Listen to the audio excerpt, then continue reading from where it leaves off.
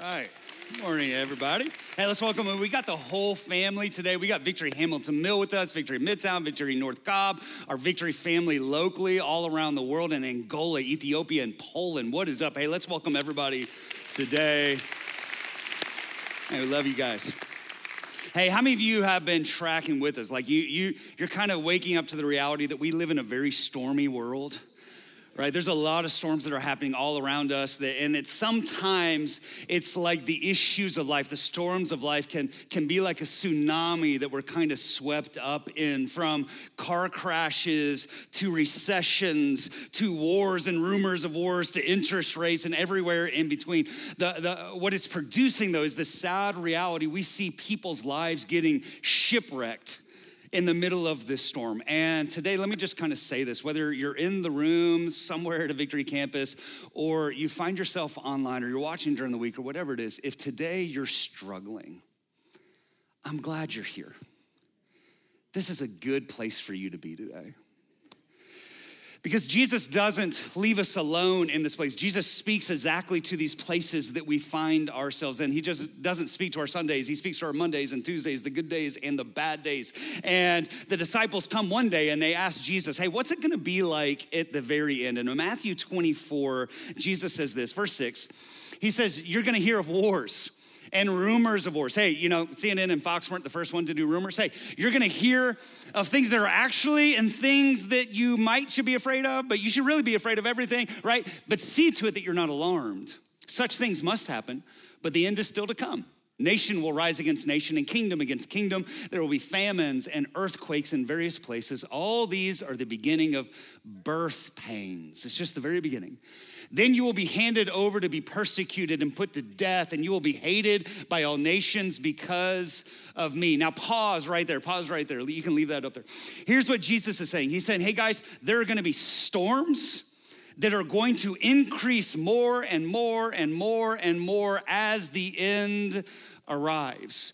And these storms are gonna be everything from global to local, international to your own backyard, money issues and persecution issues and family issues and deceiver issues and grocery issues and mortgage issues. Come on, and spiritual issues. There are gonna be all sorts of issues all over the place. But here's what he's really saying, guys, and you'll notice this. He's saying the issue isn't the storms. The issue is, what do the storms produce in people? And here's what he says the storms are gonna produce. At that time, many will turn away from the faith and will betray and hate each other on Twitter. And many false prophets will appear and deceive many people. And because of the increase of wickedness, notice the tie there, the increase of wickedness causes the love of most to grow cold. But the one who stands firm to the end will be saved. Come on. There's some good news in the midst of all that, right? And again, here's what he's saying. The problem isn't so much the storms. The problem isn't what the storms produce. What do the storms produce? The storms produce ultimately the fact that there will be a great falling away from the faith. So what we've done here over the last few weeks is we've talked about how do we be anchored in the midst of the storms that we find ourselves in. How do we drop the anchor of our lives in the right things? Because the reality is every single one of us has an anchor of some way, shape, or form. A lot of our anchors are in our own boats. We're trusting ourselves. A lot of our anchors are in somebody else's boat. We're trusting our boss. We're trusting the government. We're trusting a spouse. But what God invites us to do is to actually drop our anchor in the things that won't move, the unshakable things of God. Because when we do that, there is a way that we can actually stand firm to the very end and be saved. So I wanna look once again just at this, because this is really important for us today. What do the storms of life produce? Let's look at it again. Matthew 24, verse 10. Here's what it produces. Many will turn away from the faith. Allow the sobriety of this to wash over us. They will betray and hate each other. And many false prophets will appear and deceive many people. And because of the increase of wickedness, the love of most will grow cold. Guys, this is, we often don't think of it like this. This is a 2,000-year-old prophecy. Jesus says the storms of life will cause people to struggle with faith. And then right in that place of struggle, deceivers will come in and invite them out from the faith. And here's what deceivers do. Deceivers never lead you to righteousness. Deceivers always lead you to sin, right? And so the deception never leads to righteousness. Deception always leads to iniquity, to sin, to wickedness. And as that wickedness begins to brew, as we sin more and more and more in our deception, we drift. And this is the word that probably haunts me most of all in here, is most. The love of most will grow cold. I don't know if you understand the idea of most. In the Greek, it's most, like most will grow cold. Guys, that's scary. And I would even say this, I would go as far to say this, we are living in the fulfillment of this prophecy right now.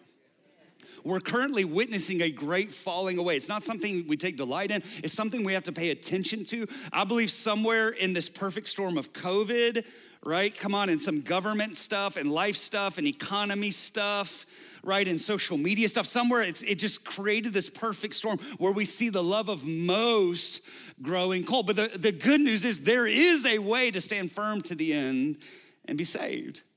And I want to draw attention to, I believe what we could actually call what we see happening in the world around us is this thing called deconstruction. All right, this is the hot thing right now. This is like, people take pride in this. You'll find a lot of people on social media, a lot of your friends they're deconstructing their faith, right? And you see it everywhere, even if you didn't know that that's what it was called, it's deconstructing. And here's really the idea of deconstruction. It's a spectrum, right? And it's a little bit different, a little bit difficult to define because people are all over the place in it. But here's the basic definition of deconstruction, a few different places on the spectrum. It's a tearing down of what has been constructed, all right? That's the literal definition. It's a growing disenchantment with at least some of the beliefs that one grew up with. All right, we see this everywhere, right? Like, oh, well, I was kind of raised believing that. I'm not too sure about that. Right, that's deconstruction. It's a redefining of Christian faith. This is what we would call kind of like that progressive Christian cancel culture mob that's online of like, well, no, the Bible doesn't mean that anymore, all right? That's a form of deconstruction all the way to deconverting or a leaving of the faith. This is deconstruction, and we see it happening all in the world around us. Some of us today are in the midst of deconstructing. Some of us online are in the midst of deconstructing. And deconstruction, again, is kind of this catch-all term that encompasses everybody from like people who are having doubts to the ones who have left the church and are now spiritual but not religious, to the ones who are trying to change the Bible to fit culture, to the ones who are now our enemies of the cross. Are people who say, hey, I'm deconstructing. And people as varied as the people who are deconstructing are the reasons for deconstructing. And this is really important for us to know because some of us find ourselves in the place of deconstructing, but here's what I give you the guarantee of. Every single one of us knows somebody who's deconstructing right now. Every single one of us knows somebody who's struggling with doubts, who's pushing away from institutions, pushing away from the church, many pushing away from Jesus. All right, so as varied as the people who are doing it are the reasons that they're doing it. But a really good pastor, his name's John Mark Comer, he came up with what he would call like the top 5 reasons for deconstructing. And I think he's right. All right, I think he's right. And let's just kind of walk through those really quickly. What are the top 5 reasons for deconstructing? Here's the first one, having painful experiences with church. Ouch. I think we would all nod our head, right? This is what we call church hurt. Because if we're honest, there's a whole lot of people doing a whole lot of foolishness in Jesus' name. All right, can we just be honest about that really quickly? And a lot of them are pastors. All right, there's the dude who's asking for an extravagant offering for his 3rd jet. Come on, there's sex abuse scandals, financial abuse scandals. There's the guys who passionately pound their pulpits and tell people to do things that they're never gonna do themselves. Power abuse. And here's the problem. Sin is one thing, okay? Sin is one thing. And here's the reality. Let me just remind everybody that we're all human. I'm not Jesus, so your faith is never in me, all right? No pastor is Jesus. There's only one person who went to the cross, who never sinned, right? Come on, like we are, but here's the problem. Sin is sin, but almost what makes it 100 times worse is the history of cover-ups, right? It's the victim shaming, right? The blame shifting, the gaslighting. Oh, no, that's not what happened. That's really, like, it's you, right? And it's turning the blame. Like, you brought up something a pastor did. No, that's actually your fault. You're the one who is in sin because you can't touch the man of God, right? And it's created this confusion in people. Like, what in the world's going on? It's created this thing of like, man, it's not even just that I don't trust you, I don't trust the institution, right? Because we got elder boards and government systems right inside churches that have just covered up sin. And now we've got church cultures. I'm not talking about Victory. Maybe there is something, hey, listen, I know we're not Jesus either, but we've got church cultures where ushers tell people to change their clothes. You can't wear that in God's presence. Come on, we all know Jesus told people that, right? Hey, what do you think? You wearing that today? I can't heal you when you're wearing that, right? Ratty old thing. Come on, go home and get changed. Take a shower. Come back. Then I'll hear your eyes. We've got a church culture who has a terrible history with race relations. We've got a church culture that has a terrible history with the treatment of women.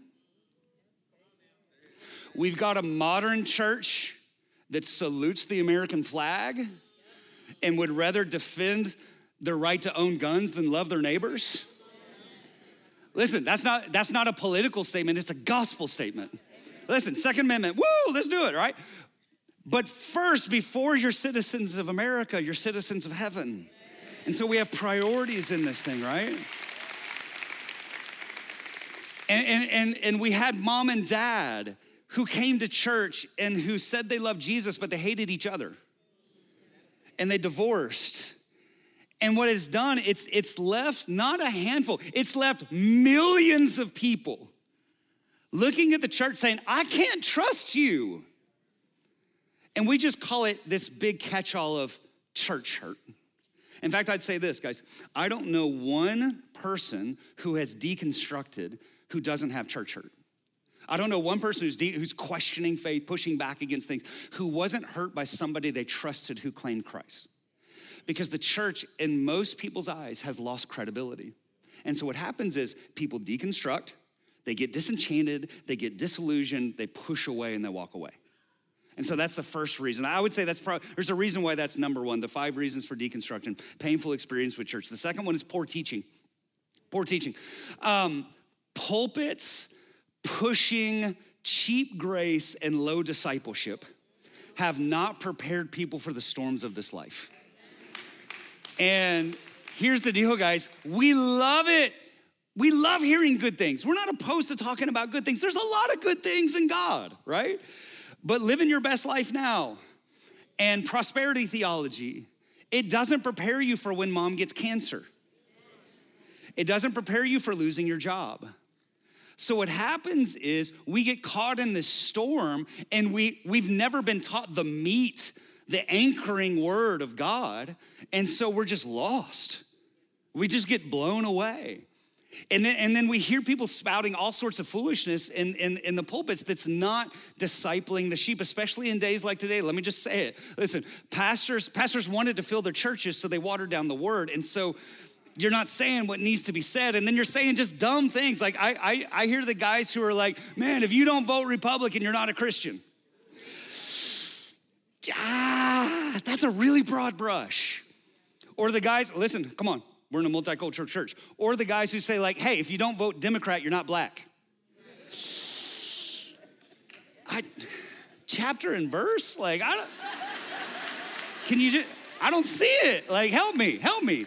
Teach me if that's actually what God said. And so what happens is we see that and we get disenchanted and we deconstruct and we get disillusioned and we walk away. The third reason why people deconstruct is, oh God, this one's heavy, wanting to sin without guilt. Listen, I'm not saying this is you. I'm saying there's a number of reasons. Listen, but I see this more and more every single day. I see this more, and you'll see them online. Hey, I'm a Buddhist now. What? And what they're not saying is, hey, I'm really a Buddhist, because really kind of in Buddhism, you can kind of do whatever you want to do. Oh, I'm a New Age spiritualist. Yeah, you just kind of want to do whatever you want to do, right? You see people who are like, hey, I'm not a Christian anymore. I'm not really sure about Jesus. And what they're really saying is, hey, I actually encountered the part of the truth of God that says I can't do whatever I want to with my own body, and I'm maybe same-sex attracted, or I'm living with my boyfriend, girlfriend. And so what I want to do, listen, this is kind of the catch-all. This is the idea. Instead of bowing my knee to God, I want to reform Jesus in my own image, and then now I can say, my Jesus would never ask me to do that. Whenever you hear somebody say, my Jesus, antennas go up. Be careful when Jesus hates all the people you hate. Loves all the people you love. You form Jesus in your. Be careful when Jesus is okay with your sin, but nobody else's. Be careful with that, right? So that's a reason why we deconstruct. Here's the fourth reason why we deconstruct. Wanting to be liked. This is hard. We all know this. There is overwhelming social pressure right now put on everybody to say the right thing, do the right thing, believe the right thing. Because if you're not tolerant the way we want you to be tolerant, you're done. We are intolerant unless you're tolerant like us, right? And a lot of Christians don't know because, listen, they haven't been anchored. They haven't been prepared in truth. They haven't been prepared with the truth that Jesus says, hey, if they hate you, it's because they hated me first, right? Like, we don't know what to do with that. And so what happens is we end up trying to find a faith or a gospel that's low enough that we think will allow us to get into heaven, but will still allow us to be popular in this world.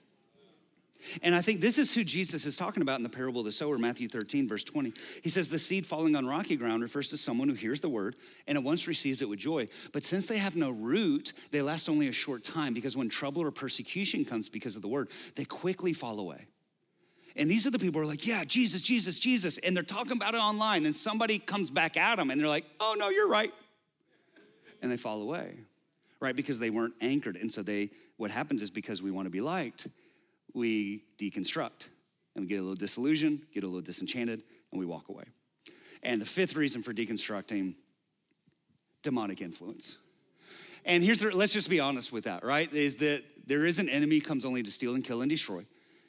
At the end of this day, this is not just a physical battle. This is actually not just against flesh and blood. This is against powers and principalities and spiritual rulers of darkness, is that the enemy hates God. He hates the people of God and wants to ruin anything God is doing in the people of God, right?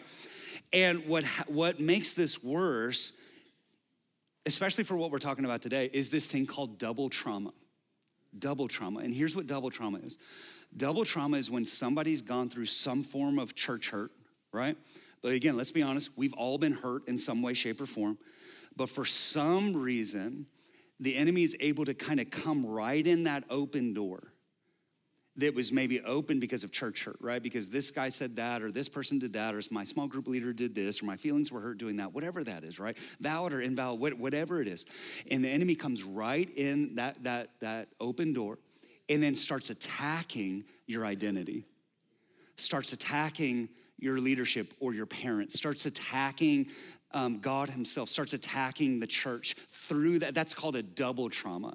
It wasn't just that this wound happened. The enemy, because he hates you, started exploiting that wound and started whispering inside your ear. You started believing all these crazy things, right? And what it did, it led to deconstructing, getting disenchanted, getting disillusioned, and then walking away.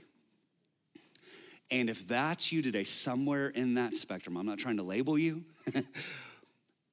I'm just trying to say, hey, let's open up our eyes to the reasons why people may begin deconstructing. And I need to say this. This is on me so heavy. It was last night, the Lord just really started speaking to me about this. If you've been hurt by a leader in the church, I'm sorry. if somebody did something here at Victory, somebody did something in another church, if you're online today because you've been hurt by the church, and so a little bit of proximity feels safe to you, I'm sorry. I'm sorry if somebody betrayed your confidence. I'm sorry if you were up close to an abuse. I'm sorry if you sowed generously and it was stewarded improperly. I'm sorry for the million reasons and the million ways people could betray confidence and could hurt and wound you. I am sorry. And I have seen people close to me who got hurt, they got disillusioned, then they got deceived, and they deconstructed, and they've gone so far to the place now that they've turned around and they're trying to tear down the thing that they used to so greatly love. And if you're deconstructing, I need you to be honest to yourself about what the storms have produced in you. Because here's the danger of deconstructing. Okay, here's the danger of deconstructing. A lot of people end up deconstructing and they leave the church. And in essence, here's what people do when they leave the church. They say, I love Jesus, I just hate the church. Come on, we've heard that one, right? In some way, say it in some way, shape, or form. I love Jesus, I just hate the church. And we gotta be careful because that's basically telling Jesus, I love you, I just hate your wife. Because Jesus is the groom, the church is the bride. Listen, if somebody wants to hang out with me, but they hate Summer, we're probably not gonna be that tight, bro. Probably not gonna be too tight. And that's what happens with deconstruction, right? It begins with this like, I just need some space from the church. And then what happens is you end up putting space between you and the people of God. Then you end up putting space between you and God. And you drift and you get isolated. And whenever we isolate ourselves, man, we are sitting ducks for the enemy to come in and pick us off. And what happens is we deconstruct from church. This is the path. I don't know where you're at in the path if you're in the process of deconstructing. This is the path, right? We deconstruct from church, we push away. Then what happens is we deconstruct the Bible, then we leave the faith. So if you've left the church and now you're in the process of like, I'm not really sure about this, and that probably meant that for them, but it doesn't really mean it for us. Listen, you're a hop, skip, and a jump from being an agnostic and then turning around saying, I don't believe any of it, and then attacking the thing that you used to love. It's going to happen. It's going to happen. That's the path. Every highway that you get on leads somewhere. That's where that highway leads. It moves from what we would call Orthodox Christianity to progressive Christianity to post-Christianity. And I would say this, guys, here, let me just kind of make a big statement today, okay? There are a lot of people leaving Christianity when they just need to leave that church.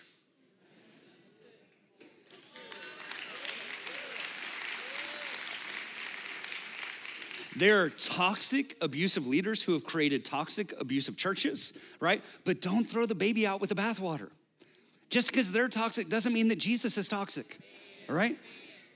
And I'd even say this, and maybe you didn't expect me to say this. The idea of deconstruction isn't necessarily a bad thing, okay? Here's the idea of it is, hey, let's cut away some of the fluff. Let's cut away maybe some of the things that we've added over time, and let's get back to what this thing was really meant to be in the beginning, right? So I'd say it like this. The idea of deconstruction is fine, but listen to me. Today, the spirit of deconstruction is toxic. It's a witch hunt. It's looking for reasons not to believe. It's trying to poke holes. It's not being like the man who had the afflicted son who says like, hey, I believe, but help my unbelief. It's like, oh, I'm looking for reasons not to believe.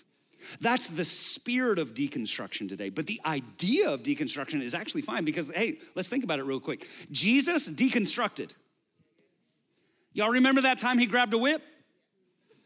In fact, he made a whip. That's actually the coolest part of that story, right? He walks into the temple. They're selling stuff, right? Like they're exploiting the people of God. They're making it hard to come to God. And Jesus is sitting over there in the corner like, okay, yeah, I see that. You're first. He's making this whip. He's putting it all together, but you're first, you're second, you're third, right? And he starts flipping tables. He's, get out of here. Why?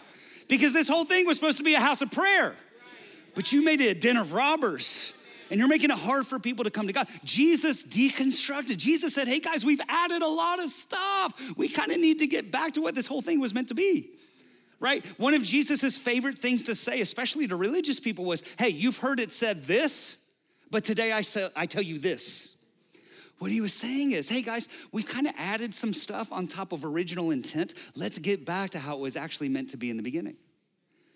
The church fathers were always trying to bring the church back to center, right? In the 1500s, one of the most famous things, the reformers were trying to bring the church back to center. What is this thing actually supposed to be about? And one of the phrases that they lived by was, and we all know this, right? Some of you got this tattoo on you and you got it in your home. Ecclesia reformata semper reformanda.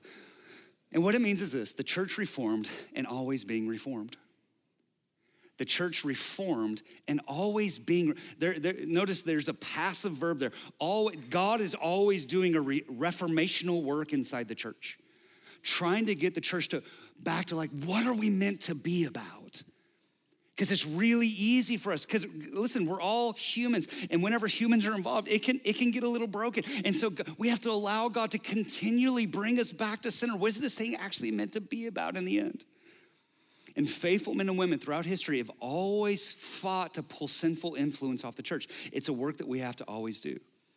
And the good news is this, guys. Jesus came for those who deconstructed. Think about it. The sinners at Matthew's party, they were in religious culture.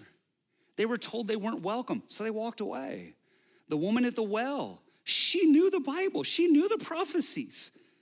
Come on, Zacchaeus, climbing up in a tree. Why? Because he wants to know Jesus, but he's been told he's not welcome, and he's done some really sinful things. And so all these people deconstructed, but here's what I love, is that God does not reject us in our doubt.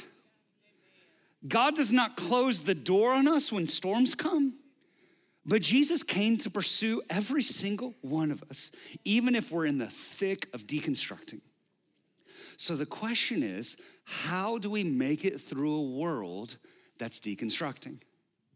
How do we get and stay anchored in the midst of all the storms, in the midst of all the deconstructing? How do we actually make it and stand firm to the end and are saved? Here's the first thing we have to do, and I'd really encourage you to do this, is to ask questions to trustworthy people. All right, if you're deconstructing today, or you know somebody who's deconstructing today, really pushing back against some of the things that we've learned, or saying that the Bible's changed, or saying I'm not really sure about Jesus, I need you to ask questions of trustworthy people. Because the problem today, there's a whole lot of experts. Come on, somebody. And they're all on social media. And they have no education, no credibility, but they have a microphone. And they have somebody who will host their content. And so we have people, and I say this with trembling and fear and sadness, we have people leaving the faith because they watched a 90-second clip on Instagram.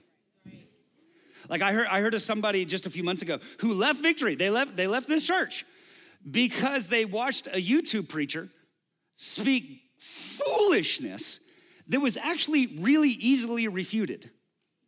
Or let's debate about this thing for just a second. But they listened to a one-sided argument, from somebody who did not love them, who did not care about them, had no pastoral interest in their life, had no real interest in truth. Why? Because they had monetized their platform. Listen, everything on social media is about getting more clicks. You cannot trust it when they're in it for clicks. So because they want to tell you things that many times are 10% truth to open up the door to 90% deception. And he ended up leaving the church because he followed somebody who didn't love him. And listen, guys, there are a whole lot of bad teachers out there deceiving people, much of which is debunked. And here's what they're all saying in some way, shape, or form. Listen, there's this brand new way of thinking, and I've discovered it. No. That's actually been around for hundreds of years. It was debunked and called heresy in the 600s. Come on, but for us, everything that's new is right, and old needs to be rejected. Maybe not. Remember, King Solomon said there's nothing new under the sun. And so if you hear some dude or some woman saying like, hey, here's what the word really means in the Hebrew, it might be a good thing to be like, There's probably somebody who thinks something else about that. Let's find somebody who loves me and say, hey, can you walk me through this? Come on. Because we don't have to learn from scratch because we're not the first people to ever live. And there's people who have asked these questions and given these answers and wrestled with these truths and given their lives to them more than a 90-second clip on Instagram. You're not an expert. Can I say it again? You're not an expert because you watch a dude on YouTube for 30 minutes. There are people who gave 80 years of their life to this. Generations who've studied this out. And here's what I need to say, guys. I confess that as the church at large, we have not done well with questions, right? But here's what I'd say, leaders, pastors, if you're watching, parents especially, we need to be careful how we handle questions when people ask us questions, because the power of a lot of these movements right now is they form these little safe spaces, right? Like the deconstructionist movement, here's what it says. Oh, yeah, you got questions. We got questions too. Oh, you've been hurt? Oh, we've been hurt too. Let's cry together. Oh, let's talk about how wounded we are. And we have no interest in ever arriving at truth. We just need to stay wounded the rest of our lives. And I don't know, I got questions too. I guess there's no answers. My truth is my truth and your truth. Listen, they don't love you. They're just looking for compatriots to make them feel good about their movement. You need to find somebody who loves you and ask them questions. And I want you to know this, guys. Victory is a safe place to be able to ask questions. Victory is a safe place to be able to bring doubts. Ask a pastor, ask a parent, ask a leader, ask a friend who loves you. And this should be motivation for all of us. That means you need to be learning and growing and studying, because your role isn't just to attend church once a week. Your role is to be leaders wherever you find yourself, to be a disciple who makes disciples, right? And if somebody asks you a question that you don't know, research, study, ask other people. Like I'm gonna open the door, guys. It's okay to ask questions. It's okay to ask things like, what do I do when God doesn't feel good? Why do bad things happen to good people? What's the big deal about homosexuality? Now here's what I'd say though. The rubber hits the road when that person who loves you opens up scripture and shares God's truth with you. Then the question becomes, what am I gonna do with God's truth? It's not that I don't know the truth. No, what am I gonna do with God's truth? That then becomes more of a, hey, am I gonna bow my knee or am I gonna go my own way, right?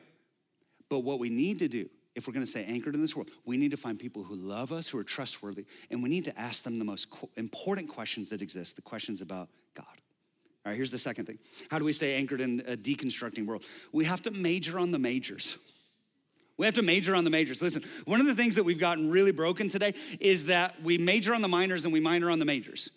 And the truth is, there are things we need to debate about, there are things that we need to divide for, and there's things that we need to die for. But we have a lot of people majoring on minors and minoring on majors and dying for things that we should debate about and debating about things that we really should die for, right? Like there's some truths that I would put my life, like listen, like shoot me over this thing. And we've got people like, oh, I don't know, let's talk about that. No, there are majors that we put our life in.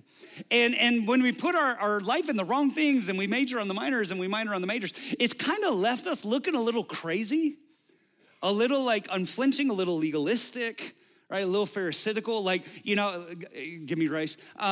It's the group that says, hey, if you read any Bible translation other than the King James, you're a part of an Illuminati satanic agenda to deconstruct the church.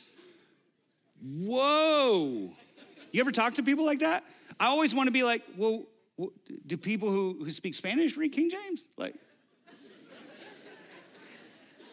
that's the only one. The COVID vaccine is the mark of the beast.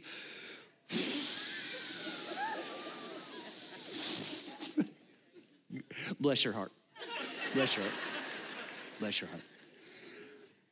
And what we've done, guys, listen, please, hear it from a pastor. We've become gatekeepers of the wrong doors. God didn't call you to guard that door. He did call you to contend for the faith, to preach the word. So if we're gonna do that, we may need to deconstruct just a little bit. We may need to pull some stuff out. We may need to realize that maybe I've kind of minored on the majors and majored on the minors.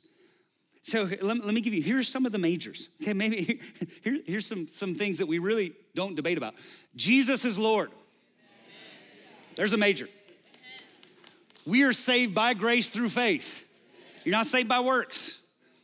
The Bible is the unchanging word of God. Christian community is non-negotiable. Okay, let me say this. You can be a Christian with more than this, but you can't be a Christian with less than this. And today what's happening is people are deconstructing so far that it's not Christianity anymore, right? It's like Jenga, guys. Come on. You can pull out some pieces, you pull out the wrong pieces, the whole thing's gonna fall over. If you pull out the block of Jesus as Lord, the whole thing falls apart. Well, Jesus was just a good man. You know, he was created. Jesus and the devil and Lucifer were actually brothers. Whole thing falls apart. You're not a Christian anymore. And what this is called is orthodoxy. Orthodoxy, okay? I know that's not a word we hear in church all the time. Orthodoxy is the result of centuries of Christians thinking about the implications of the good news that God has sent and raised his son for us and our salvation, making all things new. Orthodoxy is the reality that countless men and women throughout history have given their lives to these things, right? To studying out these truths, to really thinking through, hey, what are the foundational pillars of the church? Hey, what are foundational pillars of faith? And if we take this out, what happens? And what's going on right now, we have a lot of people pulling the Jenga pieces out, not thinking about what does that actually mean? What are the implications of pulling out, no, I don't have to be in community? Well, the whole Bible's written to community. Every single letter of the New Testament was written to a church, a people. They're not written to an individual, right? We were meant to do this thing together. Acts 2, the whole thing, the whole Bible's about community. The whole Bible's about a people. And what happens is as people gave their lives to this and they encountered what we would call heresies, things that are trying to deconstruct the foundation of faith, they would combat that by forming what we call creeds. Okay, and the creeds were basically professions of faith that were made central to who the church is. They may not be found word for word inside the Bible, but they are found idea for idea inside the Bible, right? And what it is, they gave it to the church so that we could say, here's what we actually believe. Here's actually what we would call a major thing of faith. And so there's the things like the Nicene Creed, there's the Athanasian Creed, there's a whole lot of creeds. One of the ones that's probably most familiar is what we would call the Apostles' Creed, right? This is from 350. All right, it was firmed up somewhere around like that 500, 600 window, but this is 1,700 years old. And what this is, some of us kind of grew up in denominations who said this. I can do it word for word, right? I grew up saying this every single week. But what it is, here, let me say this. I knew this before I was a Christian. And so when I strayed, I had an anchor to come back to of what's actually true. And so I want us to do this. If you believe this, I want us to say this together, okay? This is the Apostles' Creed. Let's say this. Come on, Hamilton Mill. Come on, Midtown. Come on, North Cobb. Come on, wherever you're at, all over the world. Let's say this together. I believe in God, the Father Almighty, creator of heaven and earth, and in Jesus Christ, his only Son, our Lord, who is conceived by the Holy Spirit, born of the Virgin Mary, suffered under Pontius Pilate, was crucified, dead, and was buried. He descended to the dead. On the third day, he rose again from the dead. He ascended into heaven and is seated at the right hand of God, the Father Almighty. From there, he will come to judge the living and the dead. I believe in the Holy Spirit. Pause right here. Everybody gets hung up on this. Okay, we're not Catholics. We're not Catholics. We're not Catholics, okay? Here's actually what Catholic means. It means universal. So we're not universalist. Here's what it actually means. I believe in the people of God, past, present, and future, regardless of geography, all around the world. We are part of one church. We are the church of the living God. We are the people of God. That's what this statement means right here. So let's back it up. I believe in the Holy Spirit, the Holy Catholic Church, the communion of saints, the forgiveness of sins, the resurrection of the body, and life everlasting. Amen. That's orthodoxy. That's orthodoxy. And I would give you, you're looking for something fun to do this week. Look up, how did the Apostles' Creed come into being? Okay, every single one of those statements is a refute to a heresy that was happening at that time. there's a reason why they put it in there. There's a reason why those words are actually being said, because just like today, there's all these heresies floating around. They actually paused to corporately come up with a statement of refute, a statement of faith of what are actually the foundational things, the majors that we need to major on. And this is why this is so important, okay? The author of Hebrews says it like this, Hebrews 2:1. We must pay the most careful attention, therefore, to what we have heard so that we do not drift away. If I cling to the majors, if I major on the majors, I will not drift away. And history shows us, okay? History shows us that progressive churches who want to compromise scripture, they die. Okay? But Orthodox churches who hold on to the truth of God and come what may, they live. Why? Because they're anchored in the storm. And God's grace and God's hand rest upon those churches and those people. And I'm here today to tell you, come what may, we're anchored in God's word. Come what may. Come what may. Listen, just take the soundbite. If there's 4 of us one day, because everybody left, come what may. We're gonna be rooted, we're gonna be anchored in God's word. We're gonna major on the majors, right? So, how do we stay anchored in a deconstructing world? We gotta ask questions of trustworthy friends. We gotta major on the majors. Here's the third thing. We have to work to rebuild the church, not destroy it. I would, again, as someone who loves you, if you were deconstructing today, let me ask you this question. What's the end game? Where do you go from here? What are you really trying to accomplish? Where do you really think this road, remember, every road takes you somewhere. What's at the end of this road? If you're like my wife and you turn on Fixer Upper, Chip and Joanna are doing their thing, right? And they come into a house that needs some repairs. And they're doing a complete overhaul, right? Like they rip off the drywall, like they're pulling up the floors, everything. And they get it down to the foundation, the studs in the roof. And then they're like, we're done. And they walked away. What would you be like? We're done. That's the first 5 minutes of the show. The deconstruction is the easiest part. It's not hard to tear something down. Come on. The show's not about tearing down. The show is about building something better. The goal isn't just to tear down. The goal is to build something better. And guys, every single one of us in our lives, listen to me, we go through construction, deconstruction, and reconstruction. Okay? And so we have to be careful. What are we reconstructing? What are we rebuilding? Doubtlessly, as we go through life, especially early on in life, there's construction that happens in our life.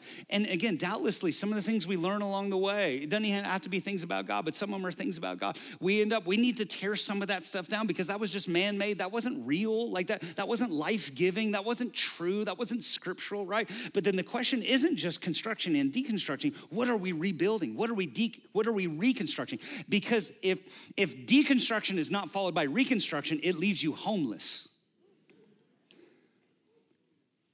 So let's rebuild together. Come on, let's rebuild together. If you are turned off to the church because of the sex abuse scandals and the financial abuse and the power abuse, listen, so am I. So am I. But we have 2 options. We can either burn it to the ground or we can build something better. When you read the Bible, listen, when you go through the New Testament and Paul's writing to the letters to the churches, right? You notice very quickly, they're all jacked up. They're all jacked up. Have you read 1 Corinthians lately? We got this like dude sleeping with his like stepmom and the church is like, Paul's like, what are you doing? Like you read through the stuff going on and like it's chaos. But Paul does not say, burn it to the ground. Paul says, hey guys, let's continue building what Jesus bled for, what Jesus died for, what Jesus rose again to create. Because the church can be beautiful and we'll always encounter the frailty and the sinfulness of people. But we can't allow it to remain. We can't allow that to become the culture. We have to drive that out, and we have to continually coming back to what is this whole thing supposed to be about. And I would challenge you with this. God gave you eyes to see it, not so you would run away from it, but so that you could be a part of fixing it. And so I'm gonna say this, guys. Some of you online especially need to go back to your old church. And you need to be a part of fixing it. Not just complaining about it and leaving. Now listen, if it's abusive or toxic, or they're just not willing to do it there, listen, help us build God's church here. Help us to be a part of building scripture. What are we meant to be? Who are we meant to be? Be an influencer, listen. But let's not just sit in the shadows criticizing. Easiest thing is to be a Monday morning quarterback. Let's get in the game. If you're not in the game, you can't criticize the game. Get in it, right? We are not meant to just be forever drifting. Don't let the devil win in your life like that. So let's practice what we preach. Let's allow our confession to match our conduct. Come on, leaders, let's handle power well. Let's help the church be beautiful. And I love this, guys. I love that Jesus is kind of doing some of that here. He's been doing it for a long time. And we're in a new season doing more of it. And he's creating a place here where it's okay to ask trustworthy people questions. He's empowering us to major on the majors. And he's helping us to rebuild the church, not just criticize it. And I love that he's doing this now, okay? At all of our campuses, we heard some numbers earlier of baptism of new members, okay? That was at our individual campuses. I wanna share this church-wide. This is the first time we've actually shared these numbers. This current year, we had 1,037 baptisms.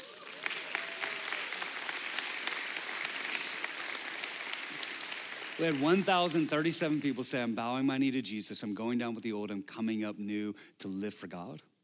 And we had 1,602 new members. 1,602 new people here in the family of Victory. Guys, I celebrate that. I celebrate that because I know what it's like to be homeless. Not in the sense of not having a house, but not having a home. I know the agony. I know the church visit and the church hopping. I know the who's a wolf and who's a good shepherd. I know what it's like to just be wandering, and God did not make us to live like that. God made us to have a home. And so I'd say this, guys, if you are stuck in deconstructing, it's time to come home. And it could begin with a really good prayer like this, okay? And we're gonna close with this. Psalm 139, verse 23. Search me, God, and know my heart. Test me and know my anxious thoughts. See if there is any offensive way in me, and then lead me in the way everlasting. Hey, online, globally, as well as in our own backyard, in our campuses, hey, let's bow our heads. Let's pray. God, we want this prayer that was written so many years ago in Psalm 139 to become real in us. God, we invite the searching eyes of God, the Spirit of God to come in. And God, I pray that in your grace and in your kindness, you would actually show us what's happening in our hearts.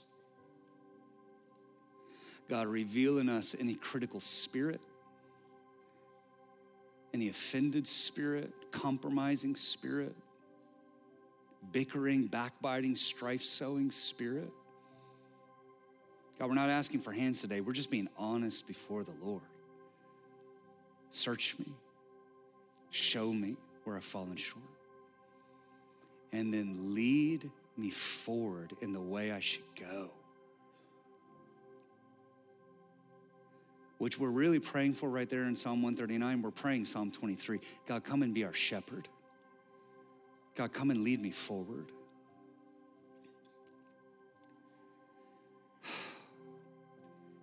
And here's what I know, God, in a world that's deconstructing, in a world that's tearing down, God, the idea may be good, but the spirit right now is so anti-Christ. And the invitation today is to come and begin building new. And I'd say this, there's some of us today who just never even constructed to begin with. All right, I would say this humbly. If some of us would use, hey, I want to sin, so I'm going to change religions. Man, we didn't believe to begin with. The invitation today is to construct. The invitation today is to come in and build your life on Jesus. Or maybe we've pulled out so many Jenga pieces of theology that we've just pulled up the foundations, and today's the day to actually reconstruct the right things. And so here's what we're gonna do, okay? I want us to have a moment, a faith moment. Okay, this isn't just saying the sinner's prayer. This is actually engaging my heart. And so I want to invite you, if you want to pray like this, if your heart is bowing to Christ in this moment and saying it's time to construct or it's time to reconstruct, I want to invite you to pray with me. Family of God are going to pray with you as well. Let's pray like this. Say, Jesus, thank you for loving me even in the storms. Thank you for pursuing me even when I doubted. Right now, I confess Jesus Christ is the King, and you're my King. So right now, I repent of my doubts. I repent of my wandering. I repent of my critical spirit. I repent for accusing you. I come back home. Today, I put my faith in Jesus Christ. I build my life on you. I drop my anchor in who you are. You are my King and my Savior. Help me to live for you and to bring others into the family from this day forward. In Jesus' name. We're gonna stay right here for just another breath, okay? Just another breath. Red letters of the Bible, Jesus calls us to forgive as we have been forgiven. And I just want to give us 60 seconds here to do some work in our own hearts of forgiveness. And here's the deal, guys. Whenever somebody says the church has hurt me, I always ask right behind that, what was their name? Because a church did not hurt you, a person hurt you. A church cannot hurt you. People hurt people. So what was their name? And in the same way you've been forgiven. Listen, I'm not saying what was right, that was right. It may have been toxic and broken, but that's between them and the Lord at this point. Right now, you have to keep your heart clean. And so we're gonna take a moment and we're gonna forgive before the Lord. And so that person or that incident may be fresh in your mind right now. And I want us to pray like this. You don't have to pray out loud, just pray in your heart. Say, Jesus, I have been forgiven by your blood. You died on the cross so I could be clean. And right now, as I have been forgiven, I forgive. Say their name. Whew. I forgive them as I have been forgiven.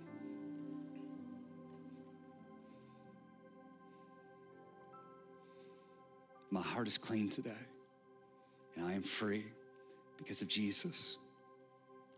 And now I commit to the work of helping to build the church that Jesus died, lived, and rose again for.